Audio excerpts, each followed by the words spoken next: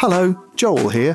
I've got a new book out. It's called Be Funny or Die: How Comedy Works and Why It Matters. And it's about how comedy works and why it matters. Why human beings tell jokes, and then what that tells us about being human beings. So if you're a human being and you enjoy laughing and then want to know what the hell's going on with that, it's probably a pretty good book to read. It's called Be Funny or Die. It's in shops. You can buy it.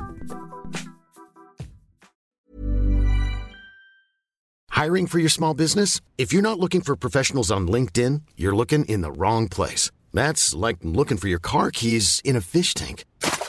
LinkedIn helps you hire professionals you can't find anywhere else, even those who aren't actively searching for a new job but might be open to the perfect role. In a given month, over 70% of LinkedIn users don't even visit other leading job sites. So start looking in the right place. With LinkedIn, you can hire professionals like a professional. Post your free job on linkedin.com/people today. One size fits all seemed like a good idea for clothes. Nice dress. It's a t-shirt. Until you tried it on. Same goes for your healthcare. That's why United Healthcare offers a variety of flexible, budget-friendly coverage for medical, vision, dental, and more. So whether you're between jobs, coming off a parent's plan, or even missed open enrollment, you can find the plan that fits you best. Find out more about United Healthcare coverage at uh1.com. That's uh1.com.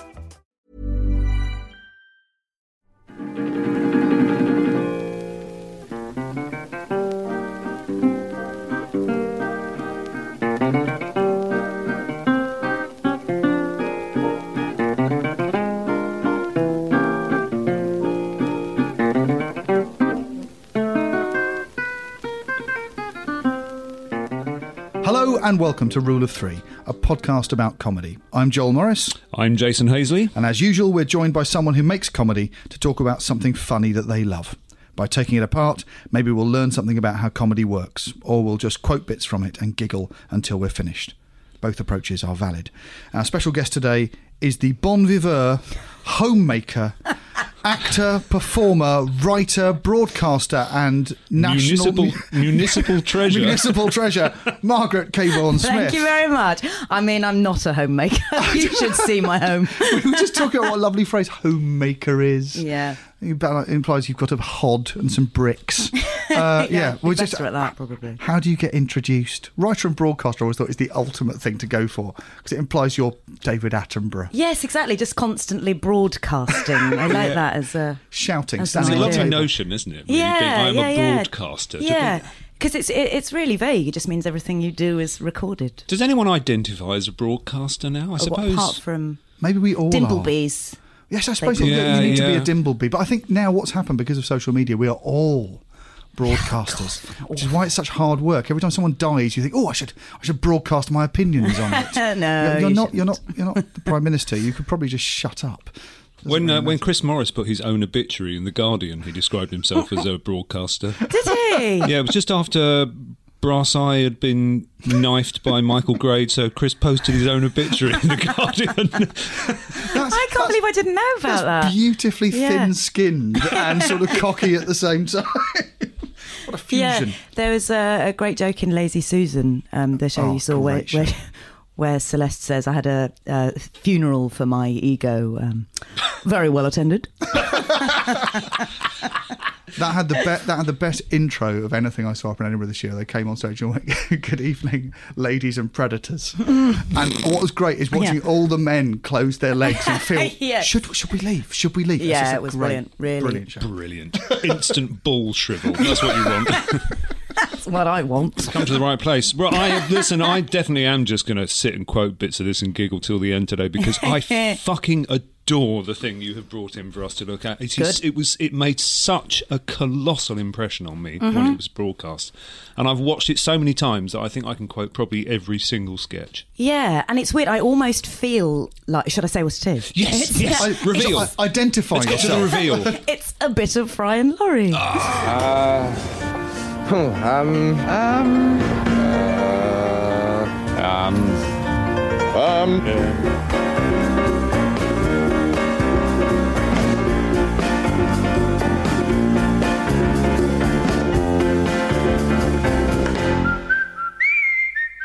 I know it so well, second and third series particularly, that I almost feel I rewatched 5 episodes, I think, before coming, which was a real trial for me.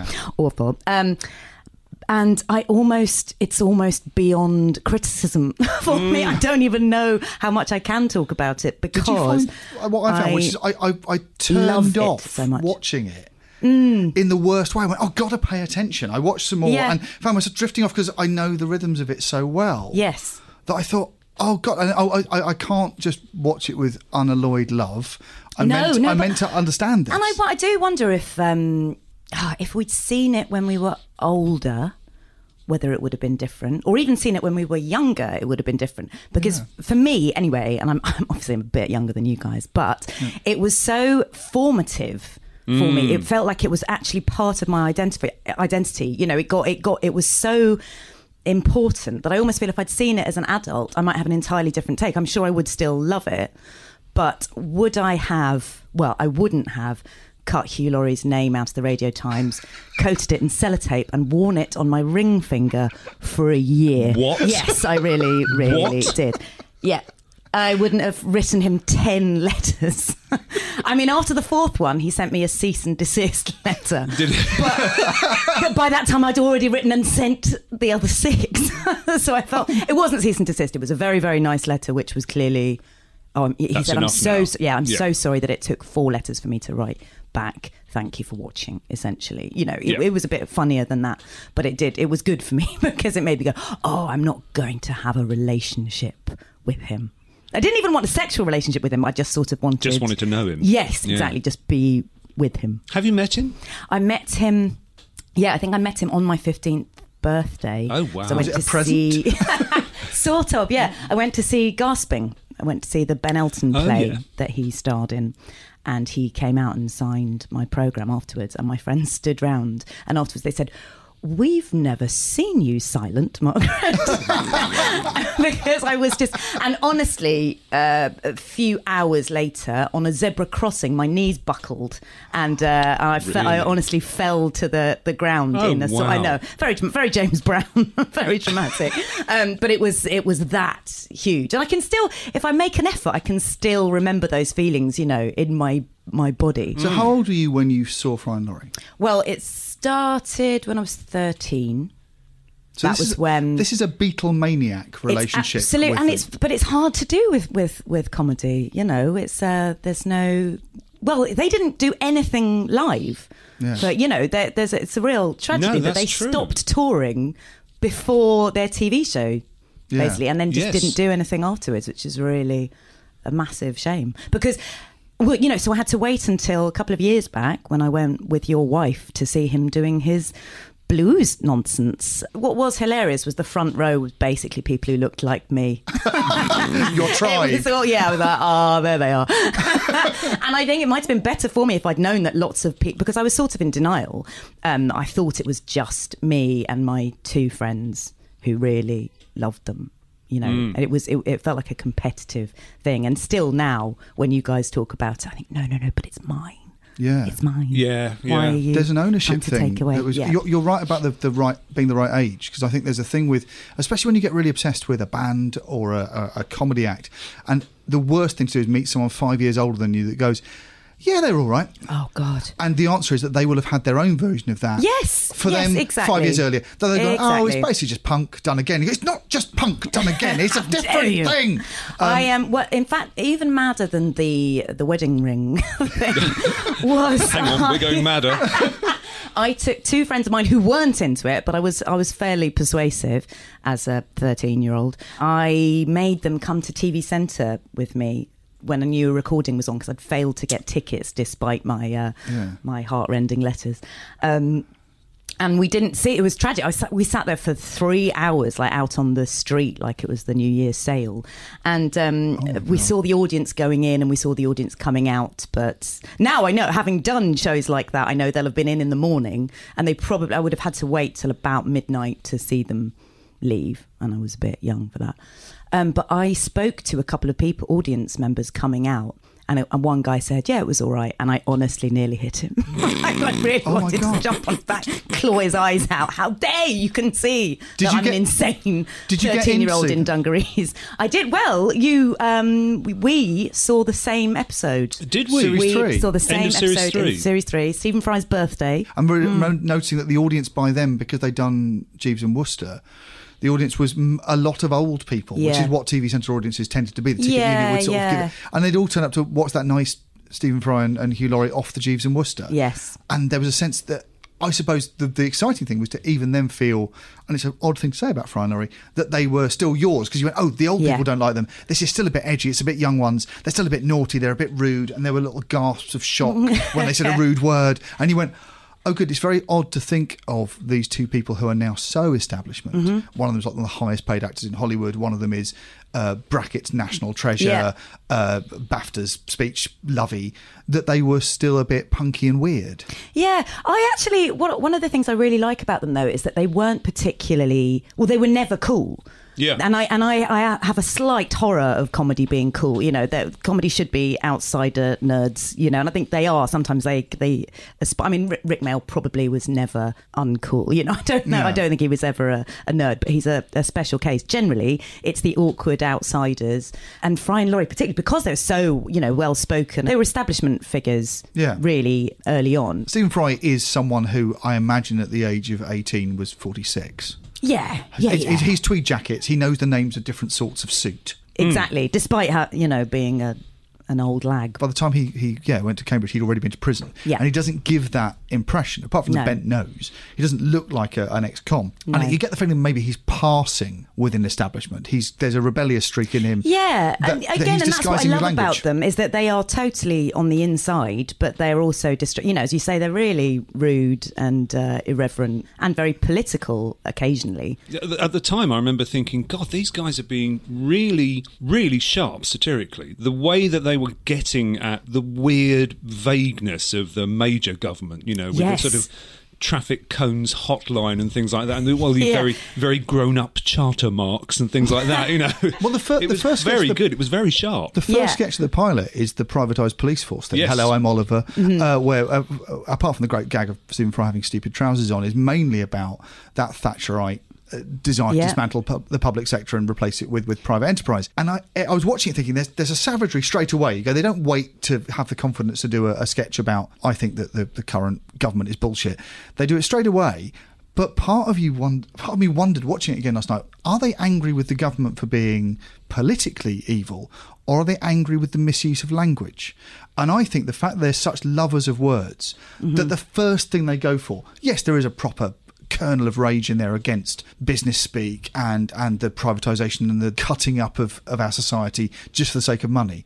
But some of it is just they're angry because they're not very precise uses of language. They're furious with the vagueness of the words.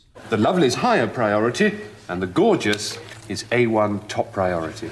We put all our team onto it, field and creative, and that also includes a full waxing and valeting of your car on recovery. See? Obviously, Peter, the gorgeous is a more expensive service. Look, I don't want to sound stupid, but I get back to England, I find my car's been stolen. Peter, you've been away? Did you perhaps miss the privatisation of the police force? This is now a branch office of Brit Law PLC. Would you like to fill out a form? Fill out a form? Fill out a form? You mean fill in a form? Has everyone suddenly turned American? Oh, I think the source of anger originally is that these people aren't using language very well. Well, they definitely have an obsession. Fill out a form. It's fill in a form. Yes, that's the Americanisation thing. You're furious with the privatisation of public space, but also you're genuinely furious with the fact they don't use words properly. And it's okay, you've got a mastery of language and you understand language and the weighting of language is important to you. And whenever you read a quick summary of what is a bit of Fry and Laurie, the answer is, it was a very verbal, very intellectual thing. But part of it is just they're furious that people misusing language because they use language so well. There's the language sketch. I love that sketch, but actually I think the funniest bit in it is Hugh Laurie gurning to the camera, when the point where he's been summing up, when Stephen Fry goes off on one at the end of every little speech, Hugh Laurie says, we're talking about words, in that sort of childish thing, and then the final time where the camera just comes to him and he goes, hello, we're talking about language. Perhaps I can illustrate my point. Let me at least try. Is our language, English, capable? Is English capable of sustaining demagoguery? Demagoguery? Demagoguery. And by demagoguery you mean? By demagoguery, I mean demagoguery. I thought so. That's where they're brilliant, because I think that people get bogged down in the whole verbal. Oh, it's very verbal. It's very verbal. Yes, it is verbal, but actually, it's got much more than that. There's good clowning in it. There's so Hugh Laurie much is clowning. a very good physical clown. The number of times that a punchline is a literal punchline, they run out of words. And then they punch just hit him, because they know Hugh will take the fall really that well. really hurt. Fuck the sketch. But actually, Stephen Fry dancing is one. Stephen Fry's dancercise and him playing Michael Jackson is incredibly funny. I know, amazing. You get 2 treats of him moving awkwardly.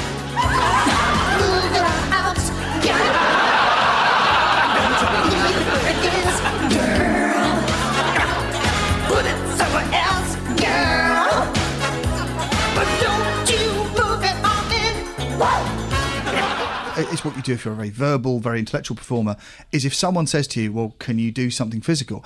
He's doing exactly what John Cleese did in Silly Walks, and then sort of resented for years, going, well, I'm a verbal, cerebral comedian.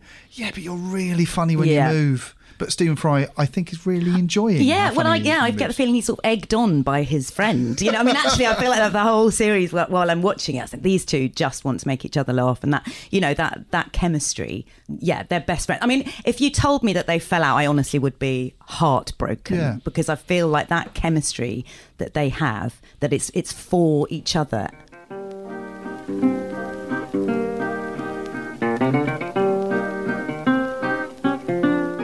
Rewatching it, I thought, what is it about this that I liked? Apart from the fact I know it off by heart and its DNA is in everything I write. I think what you're watching is something which is rare now, which is pure nonsense. It's what you get with Rick and Aid in Bottom. It's what you get with Vic and Bob. They're just enjoying each other's company. They're making each other laugh. Unusually for a sketch show at the time, this John Cantor and the production team had all come from Mel and Griff from Smith & Jones, which had big writing teams. That's 2 friends with a big writing team writing for them. This is 2 friends writing for each other, and there's no one's come between them and getting to the screen. And you're watching this bubbling nonsense, that it's a little private language they've got, that they're like sort of wolf children raised together. They've got a thing they're in tune with each other. And all you want to do when you're watching it is there's 2 things you want. One, you want to see them carrying on. I want to get into this bath of bubbling nonsense and just submerge myself in it. It doesn't make any sense. It doesn't matter. And the other thing you're watching is friends. You're watching best friends. And you want to be their best friend, and you want to join in. But you know what? That language conversation, going back to that, I am nerdy enough, and I went on to do a philosophy degree, sort of more by accident than design. But I heard a lot of conversations. Was it so like he would that. be your friend?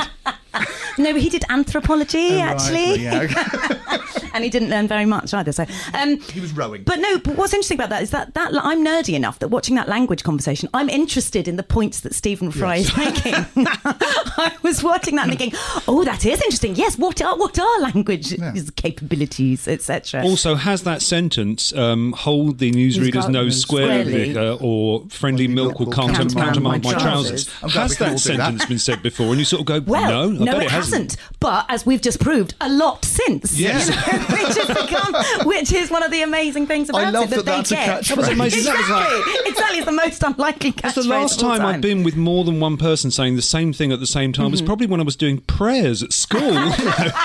You know this like and the Lord's Prayer. Prayer. They do sound like prayers, though, don't they? That sort of meaningless sentence. Well, they've got the rhythm of. I mean, one of the things that they're brilliant at, which is again, it goes back to that's why I'm saying it's a bubbling cauldron of nonsense, is that they've got that Lewis Carroll thing of questioning authority by taking gibberish and pouring it into the mouths of authority figures, which is all that Alice in Wonderland is. They've got that's a great British nonsense tradition, which they do brilliantly, but they do it by understanding the rhythms of the real thing. So they know what management speak sounds like. They know what a political speech sounds like. They know that when they do that lovely thing where Stephen Fry's behind the little podium teaching the young people of today not to break into my bloody car, that sounds like a political speech, even though the content of it reveals the venality and selfishness of a politician. But they're doing it by pouring nonsense into it, and they understand the rhythms of the Bible, liturgical speech. They've learned all these, same as the Pythons did, from teachers at school and vicars. They've heard the establishment. Good ears. Yeah, really good.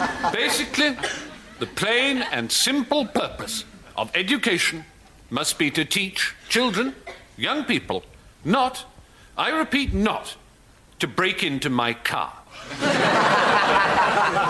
There will be other aspects to education, I'm sure. But the most fundamental principle of decent, civilized behaviour is don't break into my car. But I also think that they have a thing where they're saying... They're not pretending they're not clever, but they're saying, isn't it silly to be clever? Isn't it, you know, that's isn't what it the language ridiculous sketch being is. clever? They're laughing at how over clever they're being and how ridiculous this sounds when you talk like this. And there's a certain sort of amount of English self-deprecation. Oh, I'm sorry for being intellectual. Oh, it's ridiculous that we're this clever. I don't think in France or Denmark that would be a reaction to prodigious talent. Yes, it's a very middle class thing. They're not funny as well in France or Denmark, are they? Probably. I don't know, but there's something intrinsically middle class about them. Going, oh, pish and nonsense, and you go, actually, no, you're really clever. These are fireworks of verbal dexterity, and you're sort of going, oh, but it's all really silly at the same time. Mm-hmm. And that sort of self-deprecating thing is part of what makes it. I mean, I would say that a bit of Fran Laurie is a middle class howl. It's a howl at the ludicrousness of all of this. And that is an honourable tradition. David Nobbs did it in Reggie Perrin. It's what the good life is. There is a tradition of middle-class howls going, is this all we do with the brains we've got? We shout at each other about leisure businesses in Uttoxeter. There's a frustration that's in a lot of great British middle-class comedy, and they are absolutely at the top of this. But I wonder whether they are also... in fact, I'm absolutely sure that they both go, oh, God, is this what we did with our talents? You know, is this... And I know Hugh Laurie, you know, suffers massive guilt about it. You know, his Twitter bio is... actor, writer, musician, like the world needs more of those. Oh, God. Yeah, really? Yeah, and it's dark, isn't it? It's really dark, but I think he is very dark, and I suspect he's always, you know, his father's was a doctor. I can't, you know. Yeah. They come from that tradition of, well, what are you going to do with your brains, you know? And the fact that they've done something so silly.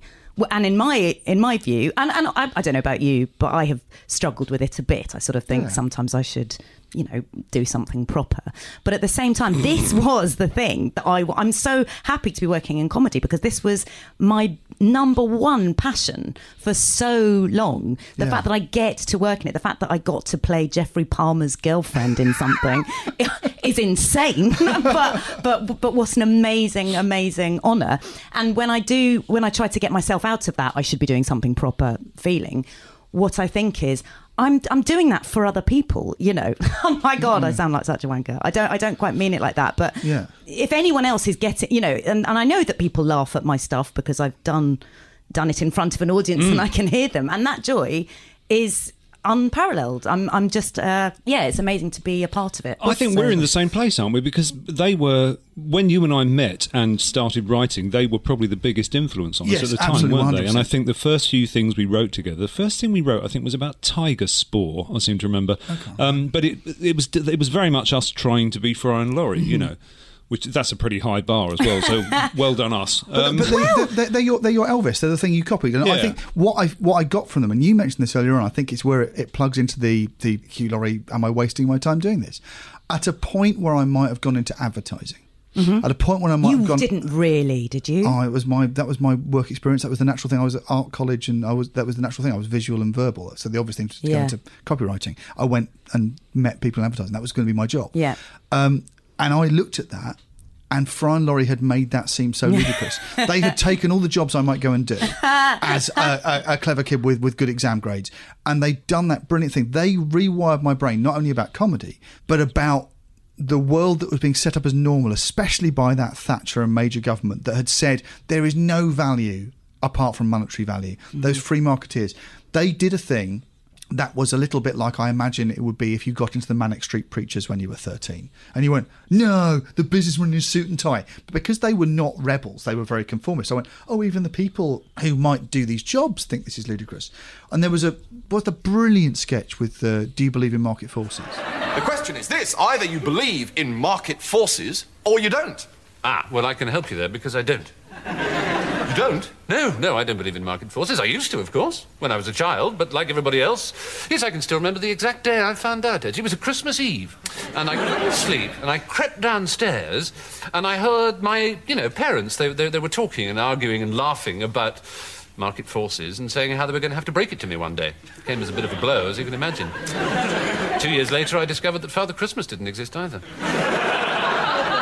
Didn't exist? You're kidding! I remember watching that sketch, the newsagent tobacconist one as well. Yes, the one where credulous git, Mr. Pepper. Where you go, these are your openness to received ideas, and you go, this is a great thing. And all they're doing is they're being, say, 10 years older than me, 15 years older than me. Mm-hmm. They've thought this thing through. That a lot of the ideas you take as on trust are received ideas. You've just taken them on board. At a moment when I was just about ready, the perfect age to rebel against your parents and rebel against what you've been told to do by your school, by your careers advisor, and they seem to be quite clever people saying, this is bullshit, isn't it? And I think that changed what I was going to do with my life. And wow. As in, I don't think I could take it seriously again. And I think they did that. And I go, that's why doing comedy is good. Because sometimes it can rewire. All you're doing is looking at the world from a 2-degree angle and saying, you sure? You'll be telling me that cholesterol isn't bad for you next. What's cholesterol? Well, Yes, I know perfectly well, but I don't suppose you'd even heard of it until about 5 years ago, had you? You'd die without the stuff. Yes, but too much is bad for you. But of course too much is bad for you. Too much of anything is bad for you, you blithering twat. And they were really good at going, you sure? I think what they're best at is saying don't take yourself too seriously in anything. I don't think that they do it as writer performers even as well, but as human beings. The idea that you would, whatever you do, choose to believe that is more important than anything else. You need to undercut that, otherwise... Yeah. Where are you? It's very true. That's what the troubleshooter sketches are about. The ones that, damn, Marjorie. Yeah. They're just saying, well, if you take your job this seriously, which was not only in business at the time, but it was also in dramatisations of business, like in Howard's Way and Triangle things, where people always go, damn it, Peachy. Is that stuff you go, oh, that's taken seriously in drama. I could grow up thinking that the boards can go to hell is an adult way to behave. Look out there, what do you see? What is this, some kind of game? No game, John. Tell me what you see. I see a car park. Well, that's funny, John, because the last time you looked out of that window, you saw an idea. Don't you remember? Yes, I remember thinking that would be a good place to put a car park. There are 40,000 people out there. Really? What do they want?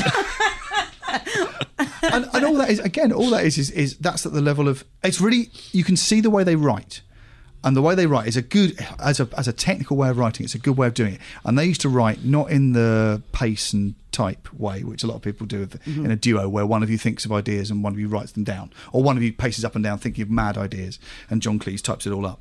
They did a thing where they get to a point where they got stuck on a line and pass it on, like again, consequences. You fold the piece of paper over. What comes next? So there's a lot of writing a line and then thinking, does that line make sense? And passing to the other person going, there's 40,000 people out there. Yeah. Really, what do they want? It's passing it on. It's a really good game of throwing the ball to each other. And when they couldn't get any further with it, they'd turn that into a vox pop. That would just be a one-liner they do to speed their sketches up. But because of that, they are always questioning language. So when there's a phrase you've heard a million times in a boardroom drama, they will question it or throw back because they passed the ball to their colleague and the colleague's gone, actually, and I love that. It means you're constantly questioning the meaning of words and the sense of words and the assumption that this makes sense. I also think, talking about not having catchphrases, which they didn't. I mean, damn it, John, and sort of Tony and Control, they're not catchphrases. But actually, I think one of the things that I loved about it was you would talk to your friends in that style for a while, which is unusual and different, I think, from just doing the but no, but well, I think I felt like it was a bit classier than that sort of thing. Inventing a voice is that brilliant thing that you get from like Bill and Ted or from Heathers or something, where you go, you've got a mode of speaking. With Nell and I does that. It's got its own richness of vocabulary that suddenly you adopt. That fantastic thing that happens in the playground where a new comedian comes out who talks a certain way. And I think for a year after Eddie Izzard, no comedian could help but talk in that rhythm. And Fry and Laurie have got that. They've got a rhythm, a bubbling, which I think eventually sort of drifted into self-parody with sort of Steve. You watch in the pilot episode, Stephen Fry does a sketch which is just him saying, fluffy and pink fluffy and marvellous and and wonderful. And you go, oh, this eventually became your thing you parody when you do a BAFTA speech. And it stopped feeling like an astonishing... I mean, one of the things that you forget is they looked weird. Yeah. And this world was weird, and the words were weird. Hip, loca belly, why-me, bobula, custol fencer fighter. Stista harbar barbulan catrotti, Weethelfwisk. Bubbling, burbling vocabulary, Vivian Stanshall inspired nonsense. What's interesting though is that I think I don't know about you, but I feel like it's aged really well. Yes. Like when I was watching it, I was thinking, God, this does not look dated.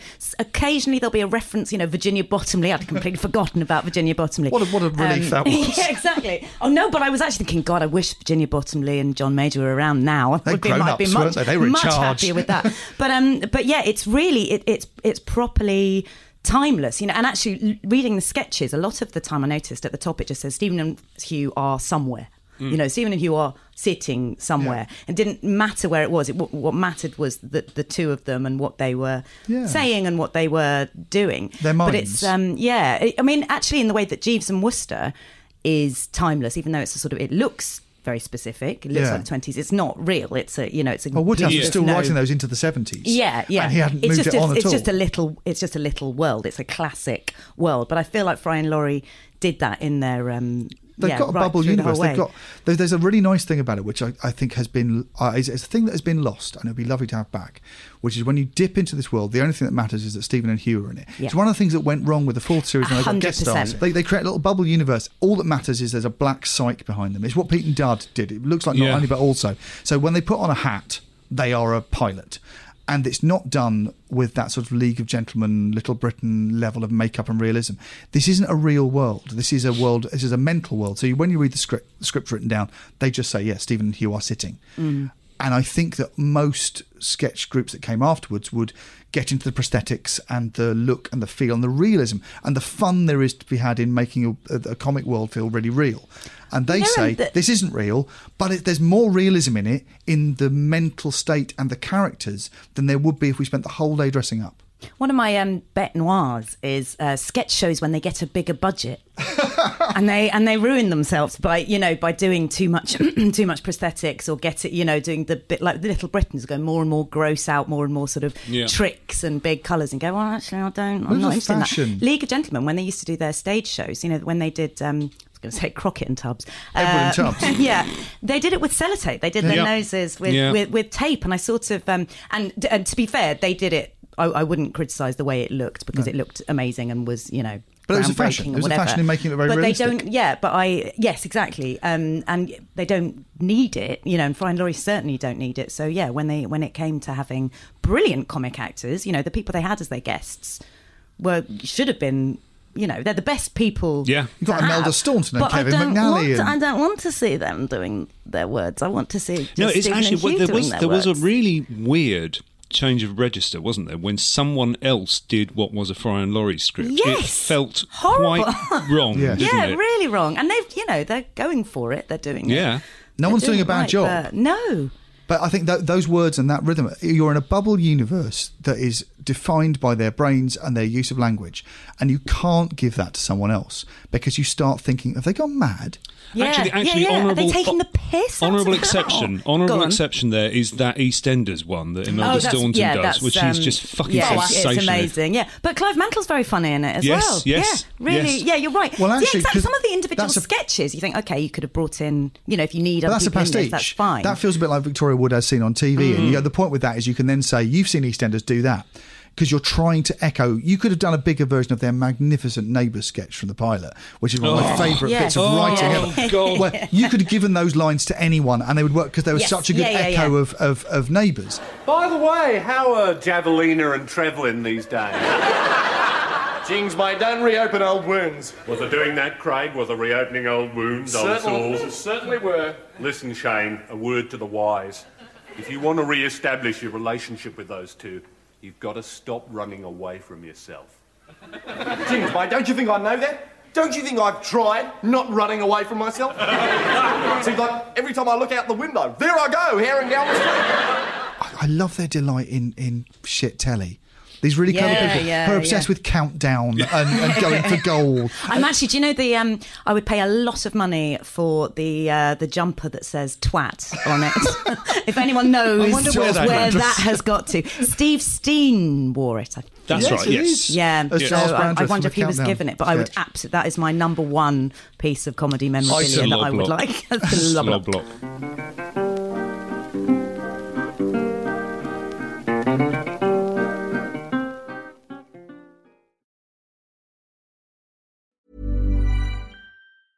I'm Sandra, and I'm just the professional your small business was looking for. But you didn't hire me because you didn't use LinkedIn Jobs. LinkedIn has professionals you can't find anywhere else, including those who aren't actively looking for a new job, but might be open to the perfect role, like me.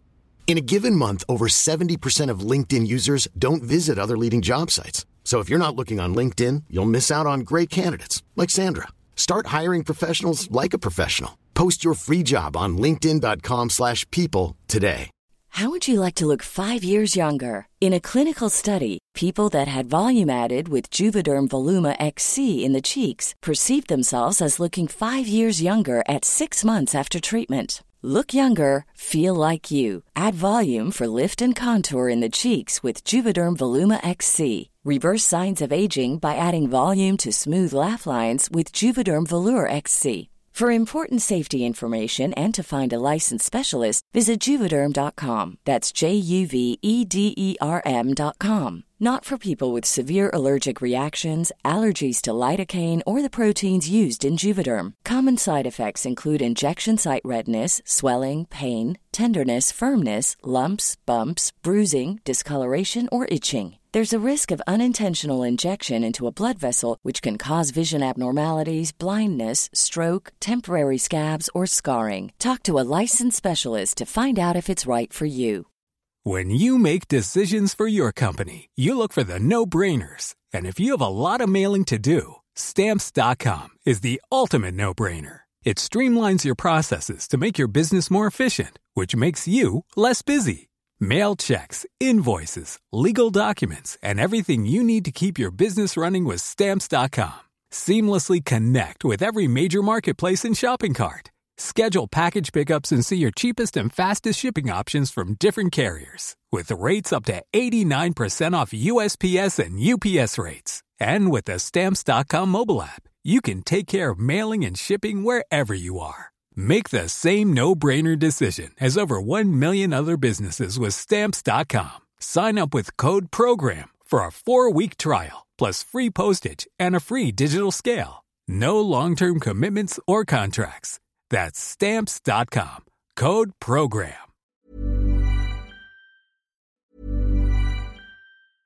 Hey, it's Paige DeSorbo from Giggly Squad. High quality fashion without the price tag. Say hello to Quince. I'm snagging high-end essentials like cozy cashmere sweaters, sleek leather jackets, fine jewelry, and so much more. With Quince being 50 to 80% less than similar brands. And they partner with factories that prioritize safe, ethical, and responsible manufacturing. I love that. Luxury quality within reach. Go to quince.com/style to get free shipping and 365-day returns on your next order. Quince.com/style. When you make decisions for your company, you look for the no-brainers. If you have a lot of mailing to do, Stamps.com is the ultimate no-brainer. Use the Stamps.com mobile app to mail everything you need to keep your business running with up to 89% off USPS and UPS. Make the same no-brainer decision as over 1 million other businesses with Stamps.com. Use code PROGRAM for a special offer. That's Stamps.com, code PROGRAM. The secret to summer-ready skin is here. Osea's #1 best-selling Undaria Algae Body Oil, clinically proven to instantly improve skin elasticity and transform dry skin to silky, soft, and unbelievably glowing. Its signature scent of freshly squeezed grapefruit, cypress, and mango mandarin transports you to sun-kissed summer days. Get healthy, glowing skin for summer with clean, vegan skincare from Osea. Get 10% off your first order site-wide with code GLOW at OseaMalibu.com.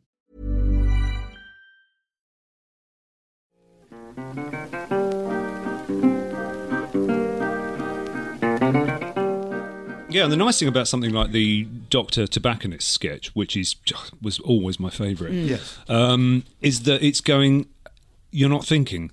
I'm going to point out to you that you haven't thought about this. You're not thinking about this. And so the subtext of that is, for fuck's sake, think. You wouldn't know what a pair of lungs did unless someone had told you. It's that cholesterol's good for you. It's just, oh, God, I love that. I found that was an intellectually invigorating sketch to hear. I don't think, and this might sound really thick, I don't think I'd thought those things before someone put them to my ears. And I think it's one of the things that is incredibly valuable about sketch shows, because sketch shows very often, the best sketch shows that I liked growing up are ideas-based. Yes. They're not character-based or performer-based or situation-based. They are just ideas-based. You do the sketch because you've had an idea, and the idea will support 3 minutes, 4 minutes of thought. And that, if you're about 13 to 17 and you hear it, that's when you're ready to have your brain rewired by a series of ideas. And it won't be rewired by a sitcom. It might be rewired by stand-up. George Carlin or Bill Hicks might rewire your brain. Oh God, yes. But I think the sketch show here sits between sitcom, character performance, acting and stand-up, and is a place you can put ideas. And even if the idea is as simple as Fry and Laurie's, some of this is gibberish, don't respect it, that's a dynamite idea to give to teenagers. I think sketch shows do form teenagers' brains. You see it. We argued this for ages trying to get a sketch show away for telly, where we said whenever we went onto an internet forum, eventually at some point when someone was arguing about something, they'd say, it's just like that sketch in, and put a link up to a YouTube sketch from Mitchell and Webb, or something. It would be Mark Evans's homeopathic NHS sketch. It's a really good argument. Yeah. And I said, we're going to lose these. When you lose sketch shows, you're going to lose the ability to point really succinctly to 2 minutes of good, funny material that makes a really good point.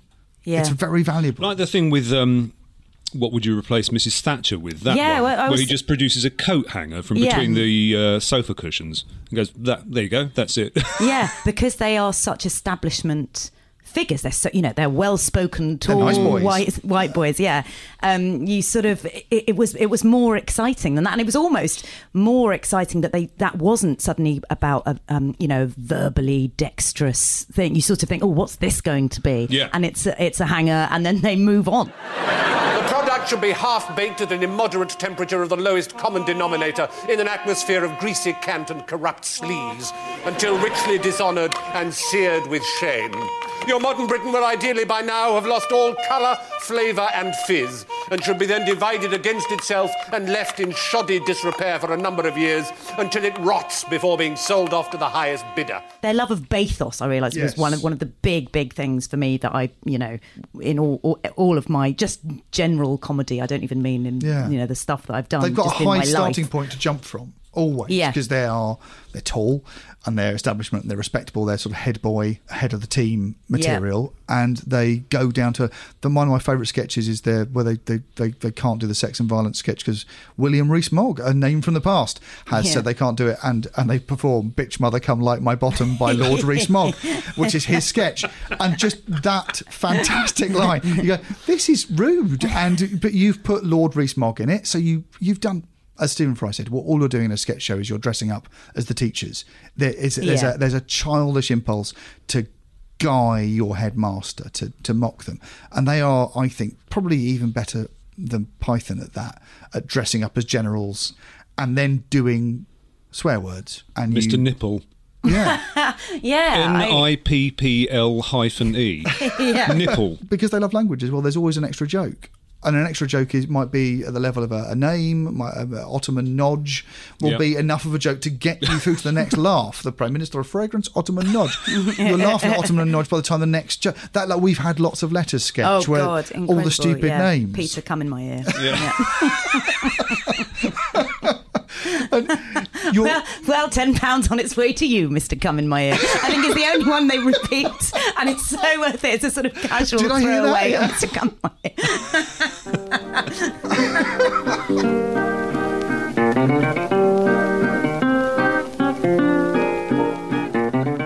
Also, they were such a good lesson to me because I didn't realise. I went to see a lot of. Everything when I was young, sort of age 14, 15, before I was allowed in pubs, and when I didn't have any money, I went to TV recordings. I was on that list because I wanted to get to Fry and Laurie, and I saw a lot of other. I went to see Rang My Lord. I went to see Russ Abbott's Madhouse. Learn your craft. But the thing that Fry and Laurie did, best than anyone, was if there was a retake, they would do more. Yes. They would want new laughs. It wasn't just like, oh, shall I just do that but more perfect? They would. Do you remember the oh balls? The bookshop sketch, and he would, by the end of it, and I think it's the one that went out, he was going, oh balls, and he did not do that on the first take. You know, that he knew to get the audience to laugh properly again. So they easily could have done that again, exactly the same, and put in a laugh. Yes. You know, the correct laugh level afterwards, and they didn't. They really, really worked hard, and they wanted that audience's genuine laughter every time. What reader? Are you supposed to imagine this reader as well, are you? No, that's you. It's addressed to you, the reader of the book. Oh, balls! You couldn't know me. You just told me the stupid tart died in 1855. John Cantor said, who's the script editor for him, said that they delivered 153 sketches for the first series. And I'm thinking there's probably 8 or 9 sketches a show, so that's 2-3 times as many as you need. They worked really hard, and when you went to those recordings, the one we went to see, they recorded loads of sketches that never went out, that had been done with film. Tony and Control in Space. In Space, I know, and that's not in the new book. Trek. No, actually, we should mention the book. Soupy Twists by Jem Roberts. And Jem says there is an entire series worth of unused material. So they were fucking seriously profligate, weren't they? Are they going to release all of it? Well, I got some of it. On an email, and one of the very first line is at the top of the first sketch is just a stage direction. Stephen is reading the Daily Sketch, I'm afraid, which is lovely. And the second or third thing in here is Tony and Control, where Tony is now a taxi driver in London, and Control gets into his taxi. Yes, that is in the book. That is in the book. If you're listening to this because you're a big Fry and Laurie fan, go and get that book, because there is really, really good extra material. Yeah, I mean, I love the number of jokes that are in the stage directions, which is great. Yeah. When I was in a double act, all of our scripts had at the end of them, the audience shits itself and limps home. I'm going to give you an actor's secret here. Most of us don't read the stage directions. You don't read the big writing. What? You only read that. So because that's not your bit. That's not my bit. I'm looking for my bit. No, but so if there's it is true. I'm afraid. When my husband and Danny Robbins were writing We Are History, they got Marcus to be naked and wear a leotard in different episodes. Just by putting it in the stage directions, knowing that he would never read them. So it was only when they got to filming, he's like, what's going on? It did say, Marcus, we did say. My thoughts exactly, Control. The joy of this, a bit of Fry and Laurie, is they're enjoying themselves. They've written little notes to themselves to say, do you remember we had fun writing this? I like that. It puts humour in the DNA of the thing. That you can't help in the book, there is a sketch that Stephen Fry sent to Hugh Laurie on a day that Hugh Laurie was ill, and Stephen Fry was writing sketches, but just nothing came. He sent him a sketch based on the fact that he hadn't written a sketch, which is very sweet. Talking of books, talking of Soupy Twist and that book, the sketchbooks, which you brought your copy in, I mean, they were sacred texts. There are so many copies of them. I think me and my wife brought our own copies when we got married. That's a conflated thing. We have several copies around the house. But those sketchbooks, which there weren't a lot of, I think they came out before the Monty Python sketchbooks came out. You could buy Roger Wilmot's No More Curried Eggs for Me or whatever, the compilation of John Cleese sketches and old sketches. Oh, Muriel Volstrangler. Yeah, and I think it was a huge thing that Fry and Laurie published their sketches in books for you to read with lots of extra added value, great jokes in the picture captions that really made me laugh. You could pore over the sketches, see how they were made and enjoy them again, but also see just how a sketch was written.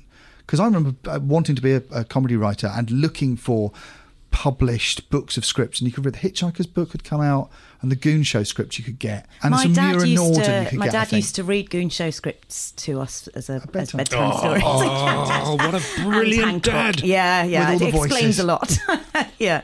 Whoever it was who published their scripts, they became. Whichever sketch group published their scripts. Oh, I see. Sorry, it put them up in your knowledge, in your estimation, because you went, oh great, you're taking the back off the clock. And one of the lovely things about Fry and Laurie, not only do they publish their script books, within the show, they do jokes about writing. So that there's that great thing in the pilot with, well, would you like to be a comedy writer? Yes. We cunningly left the sketch without and you go, even Python didn't turn to you and say, we're writing this. very often. A couple of times Eric did a sketch, there'd be a line in it that would say, we're writers. But Fry and Laurie are always, the back's off the clock, they break the fourth wall, the opening shot is across the audience with the booms and the cameras. They're on set, they are making the show for you. You're invited in, but also you're invited into the writing room, and they'll stop a sketch with a, Christ, you're ugly. We said we wouldn't do that one. I didn't love like that so much. I had forgotten about that when I watched that. I was like, they'll open a sketch. No, we said, do you remember? I didn't like it. Blimey, you're ugly.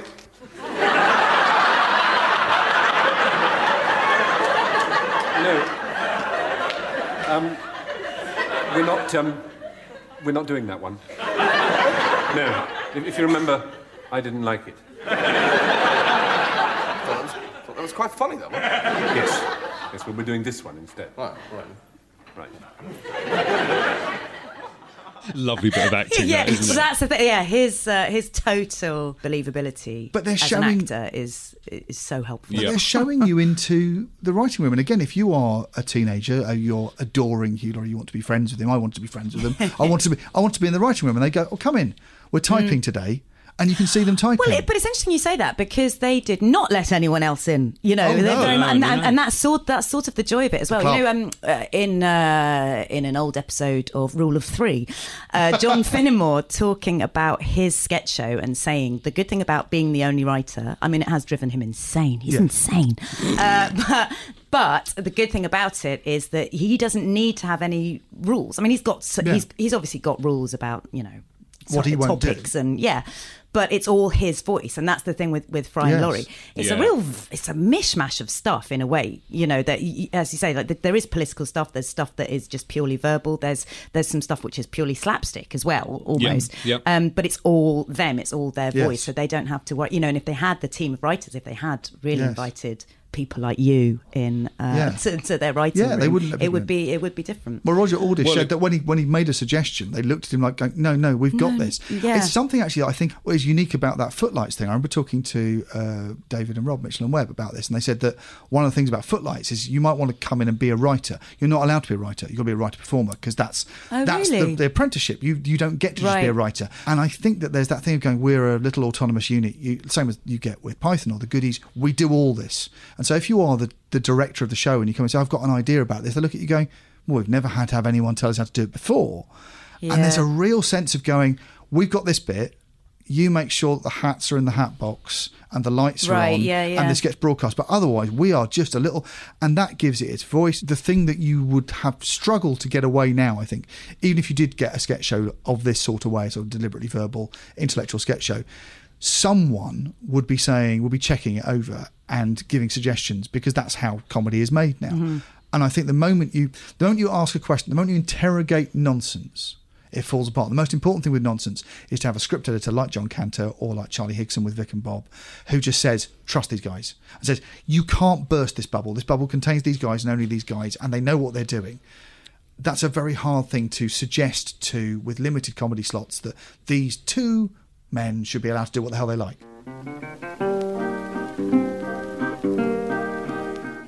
I wonder whether that wasn't their idea to have guests. It on wasn't. The fourth series. Having just read Soapy Twist, I can tell you it was not their idea. Doesn't surprise me. No, and they weren't. It's not that they were anti it particularly. They just hadn't occurred to them, and I think it probably hadn't occurred to them because it wasn't really right. But they said, we've got the budget to have other people in this. Would you like that? And they were like, oh, well, yes, okay, then we'll do that. There's a voice that they can do, and no one else can do it, and it just sounds wrong coming out of someone else. And they'd survive very well with just the two of them. And what's the third actor? Deborah Norton. Deborah Norton, who I wanted great, to be. She? And she was brought in because obviously she's a bit older than them.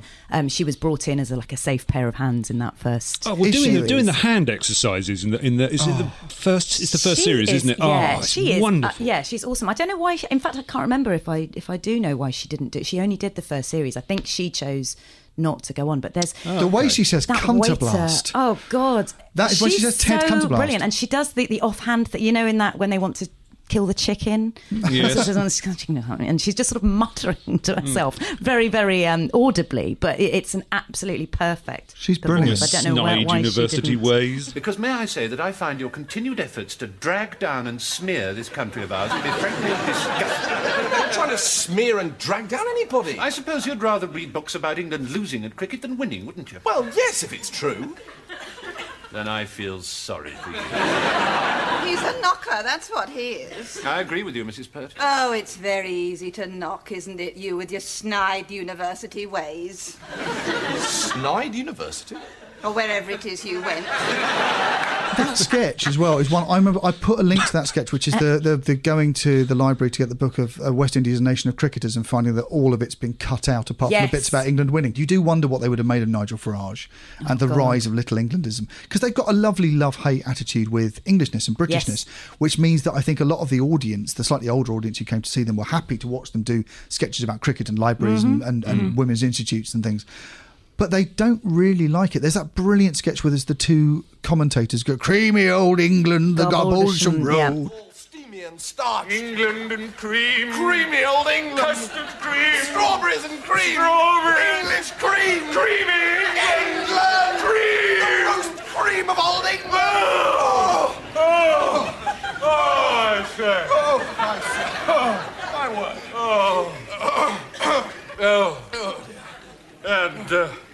And Eric Bristow steps onto the oche now. And you can see them loving all the sort of cycling through the mists, John Majorism of it, but also hating themselves for loving it. Exactly. And God, the self-loathing in their attitude to England is incredibly invigorating, I think. Well, isn't the cocktail a modern Britain? The very last thing in the very last episode, isn't it? Am I right? Ruined. It's ruined. There's a rage in it, and a rage in having been sold a lie that they love. Yeah. They're sort of disappointed in themselves for falling for it. That's very well put. And That's it's just very that well put. if you're brought up even remotely near the middle classes and British, you grew up in that soup of the accepted lies. And one of the things that maybe Fry and Laurie taught me was to question those accepted lies. Yeah. And to not just go, oh, we'll be fine. We're going to find we're British exceptionalism. Yeah. I used to have a very strong fantasy about wanting to, particularly when I was starting out, straight out of drama school, very strong fantasy about wanting to become a village cricketer's wife and learn to make jam. I mean, I've barely been in a village. And but what was weird about it was then I would force myself to imagine it and then get very, very upset and lonely and feel like, oh my God, no, I can't do that. I couldn't do it for a minute. Where did this extremely esoteric wank fantasy come from then? I think it's exactly that. It's the self-loathing English thing. It's just sort of going, oh, it wouldn't, Where do you apply? Isn't that what I'm supposed to do? What options do you have to do for GCSE to get that job? Housewife. Yeah, it's back to housewife.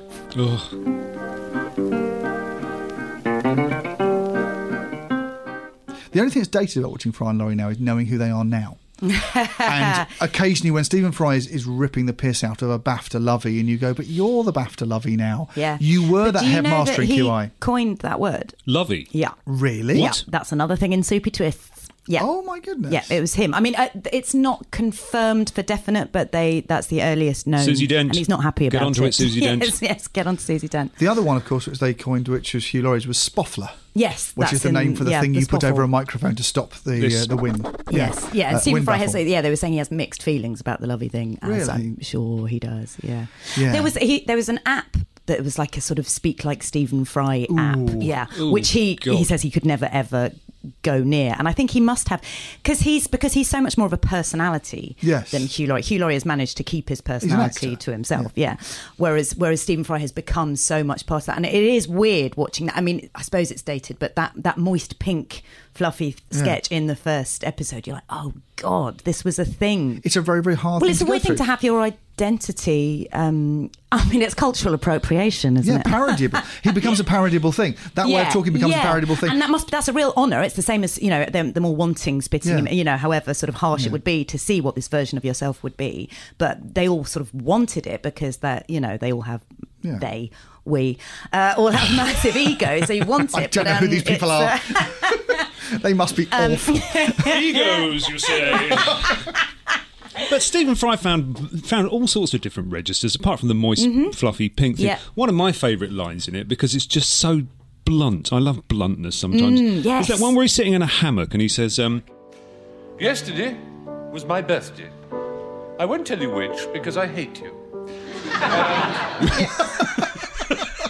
Yeah, those are almost my favourite things. That that unexpected. And the Vox Pops, fucking hell, that was a great little formula, wasn't it? Yes, and do you know what's funny about those Vox Pops is that lots of them aren't jokes at all. No. They're just phrases. They're just these characters who you completely believe, even when there's, they're little old ladies are 6'5" with no wrinkles. They're tiny character sketches. They're a line that won't go anywhere.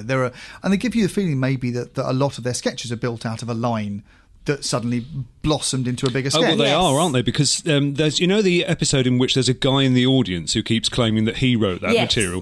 There's a lovely one there where Hugh Laurie, as a policeman, knocks on some woman's door and says, Mrs. Stevenson, or wherever it is, and she says, yes. She says, can I come in? And she says, well, of course you can, dear. It's your house.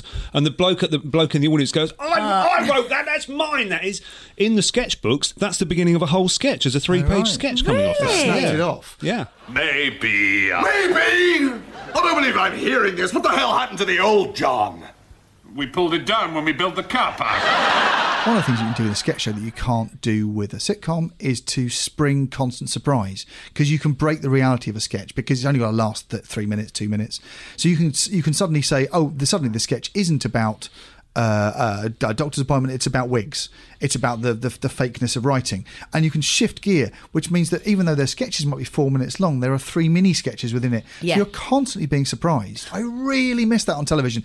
Not knowing what's coming next in the next second is what you get from a sketch show, because it might be a turn of phrase, a silly name. Suddenly the sketch might turn left and be about something completely different, or it might stop and then be a vox pop. I really miss that machine gun rhythm of ideas that even my favourite sitcoms and things you don't get. You relax back into the world and the mood and the characters and the story, and sometimes I want to come home and just be bombarded with thought. Well, that's why we need to be thankful that we have got John Finnemore and we have got The Pin, who I think are the other people who are along the same line as Fry and Laurie. And but it's a strange thing to abandon as we sort of go. Even there are sketch shows on TV, but a lot of them are satirical, or you're not going to have them constantly bust their own rules.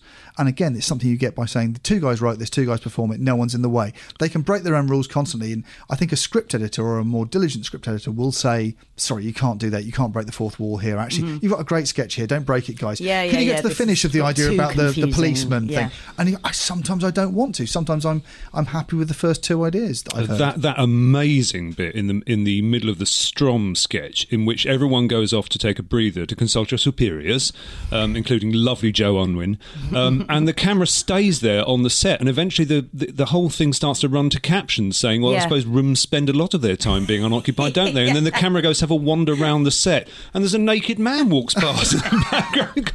They've rung so many changes on this sketch, and this was just a language sketch because 2 minutes ago. Nothing can bust it, because the point is the bubble universe it's in is Fry and Laurie, and I love that sense of chaotic ideas wrangling while someone's in control. Yeah, because I suppose because sketches do, I suppose now, what with the internet and everything, it's standalone sketches that happen a lot.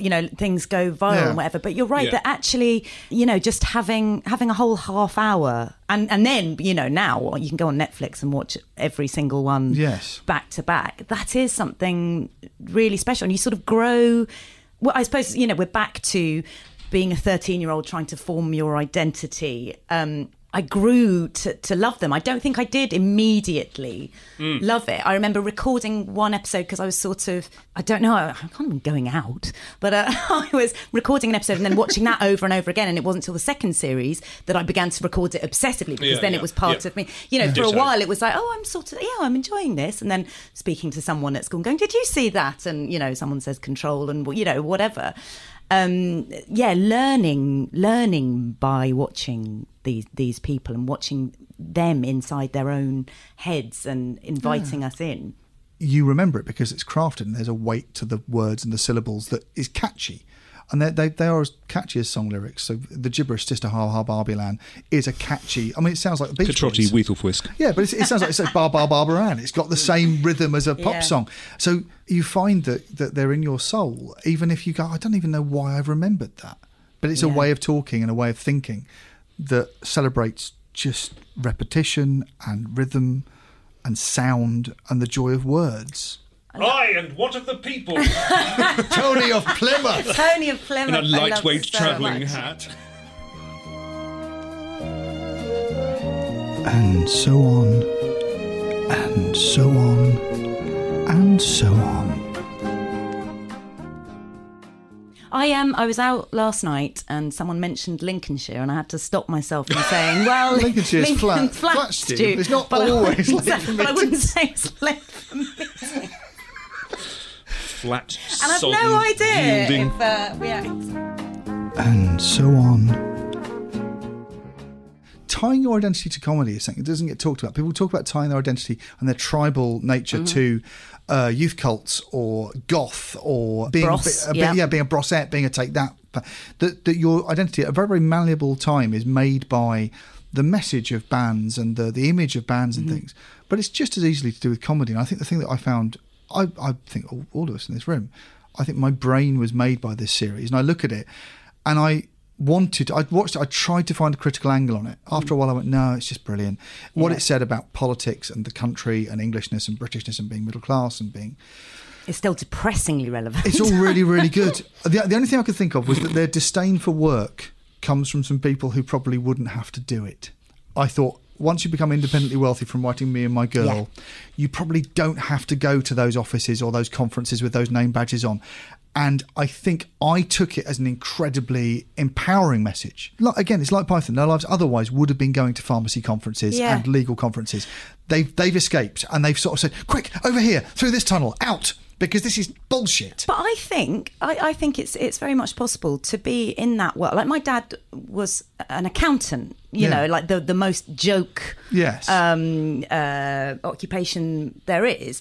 And in some ways he's very, he's Martin Bryce in but he was also the man who read me Goon Show scripts at bedtime. I feel like you can do that as long as you don't take it too seriously. But yeah, they are lucky that we didn't think that, that they didn't tip over into smug to the point where we were like, oh no, hang on, you're just taking the piss out of us. And you are incredibly entitled and, you are, you never have to work again. Neither of them have ever had to do a proper job.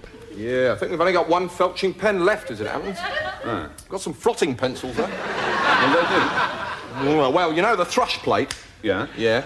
Well, you can use the frotting pencil on that. You see, rude to the lookout valve on the pump spoke. Cut out the felching altogether, provided you remember to rim the satchel arm properly. I'll have the... Are you enjoying Hugh Laurie's arms at that point? Is that what you're doing?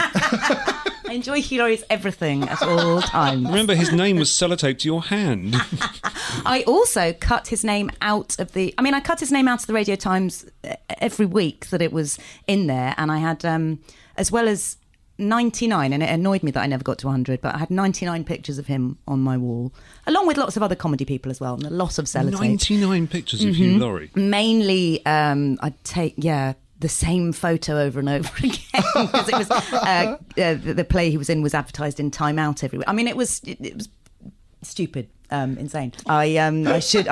People aren't going to speak to me after this.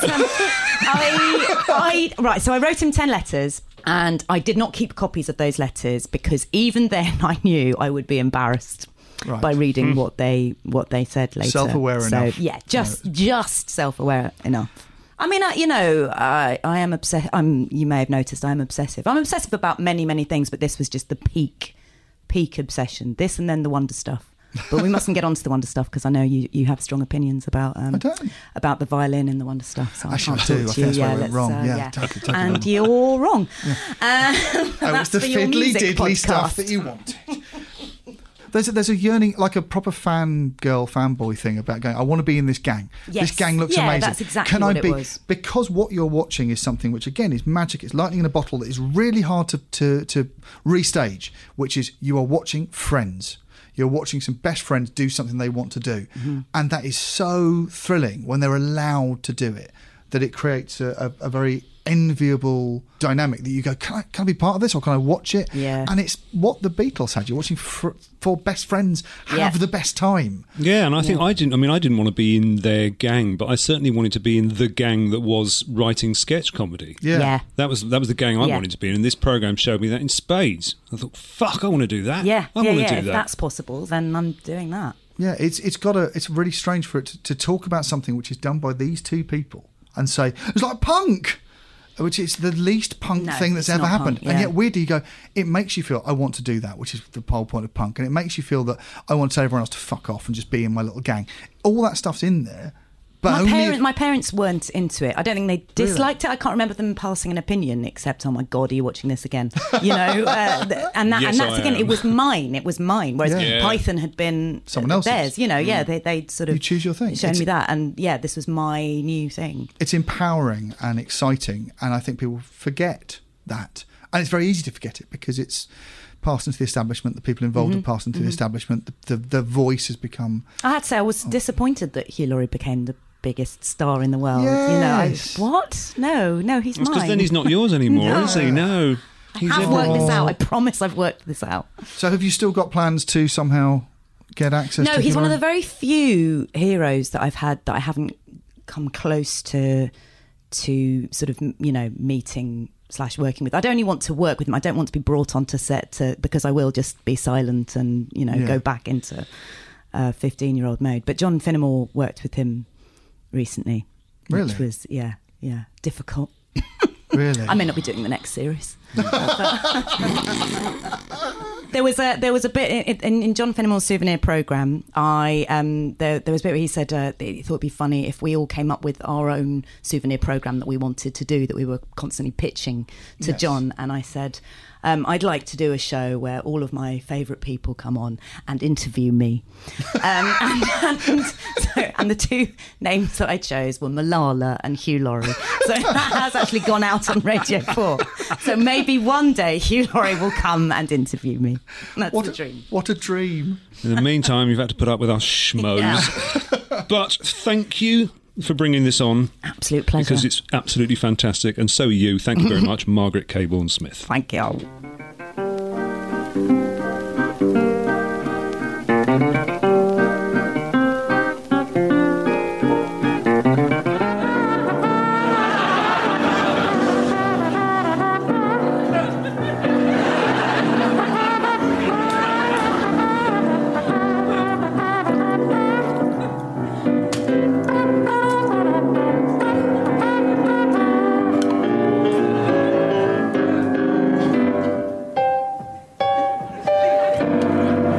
Enjoy. Soupy twist. Soupy twist.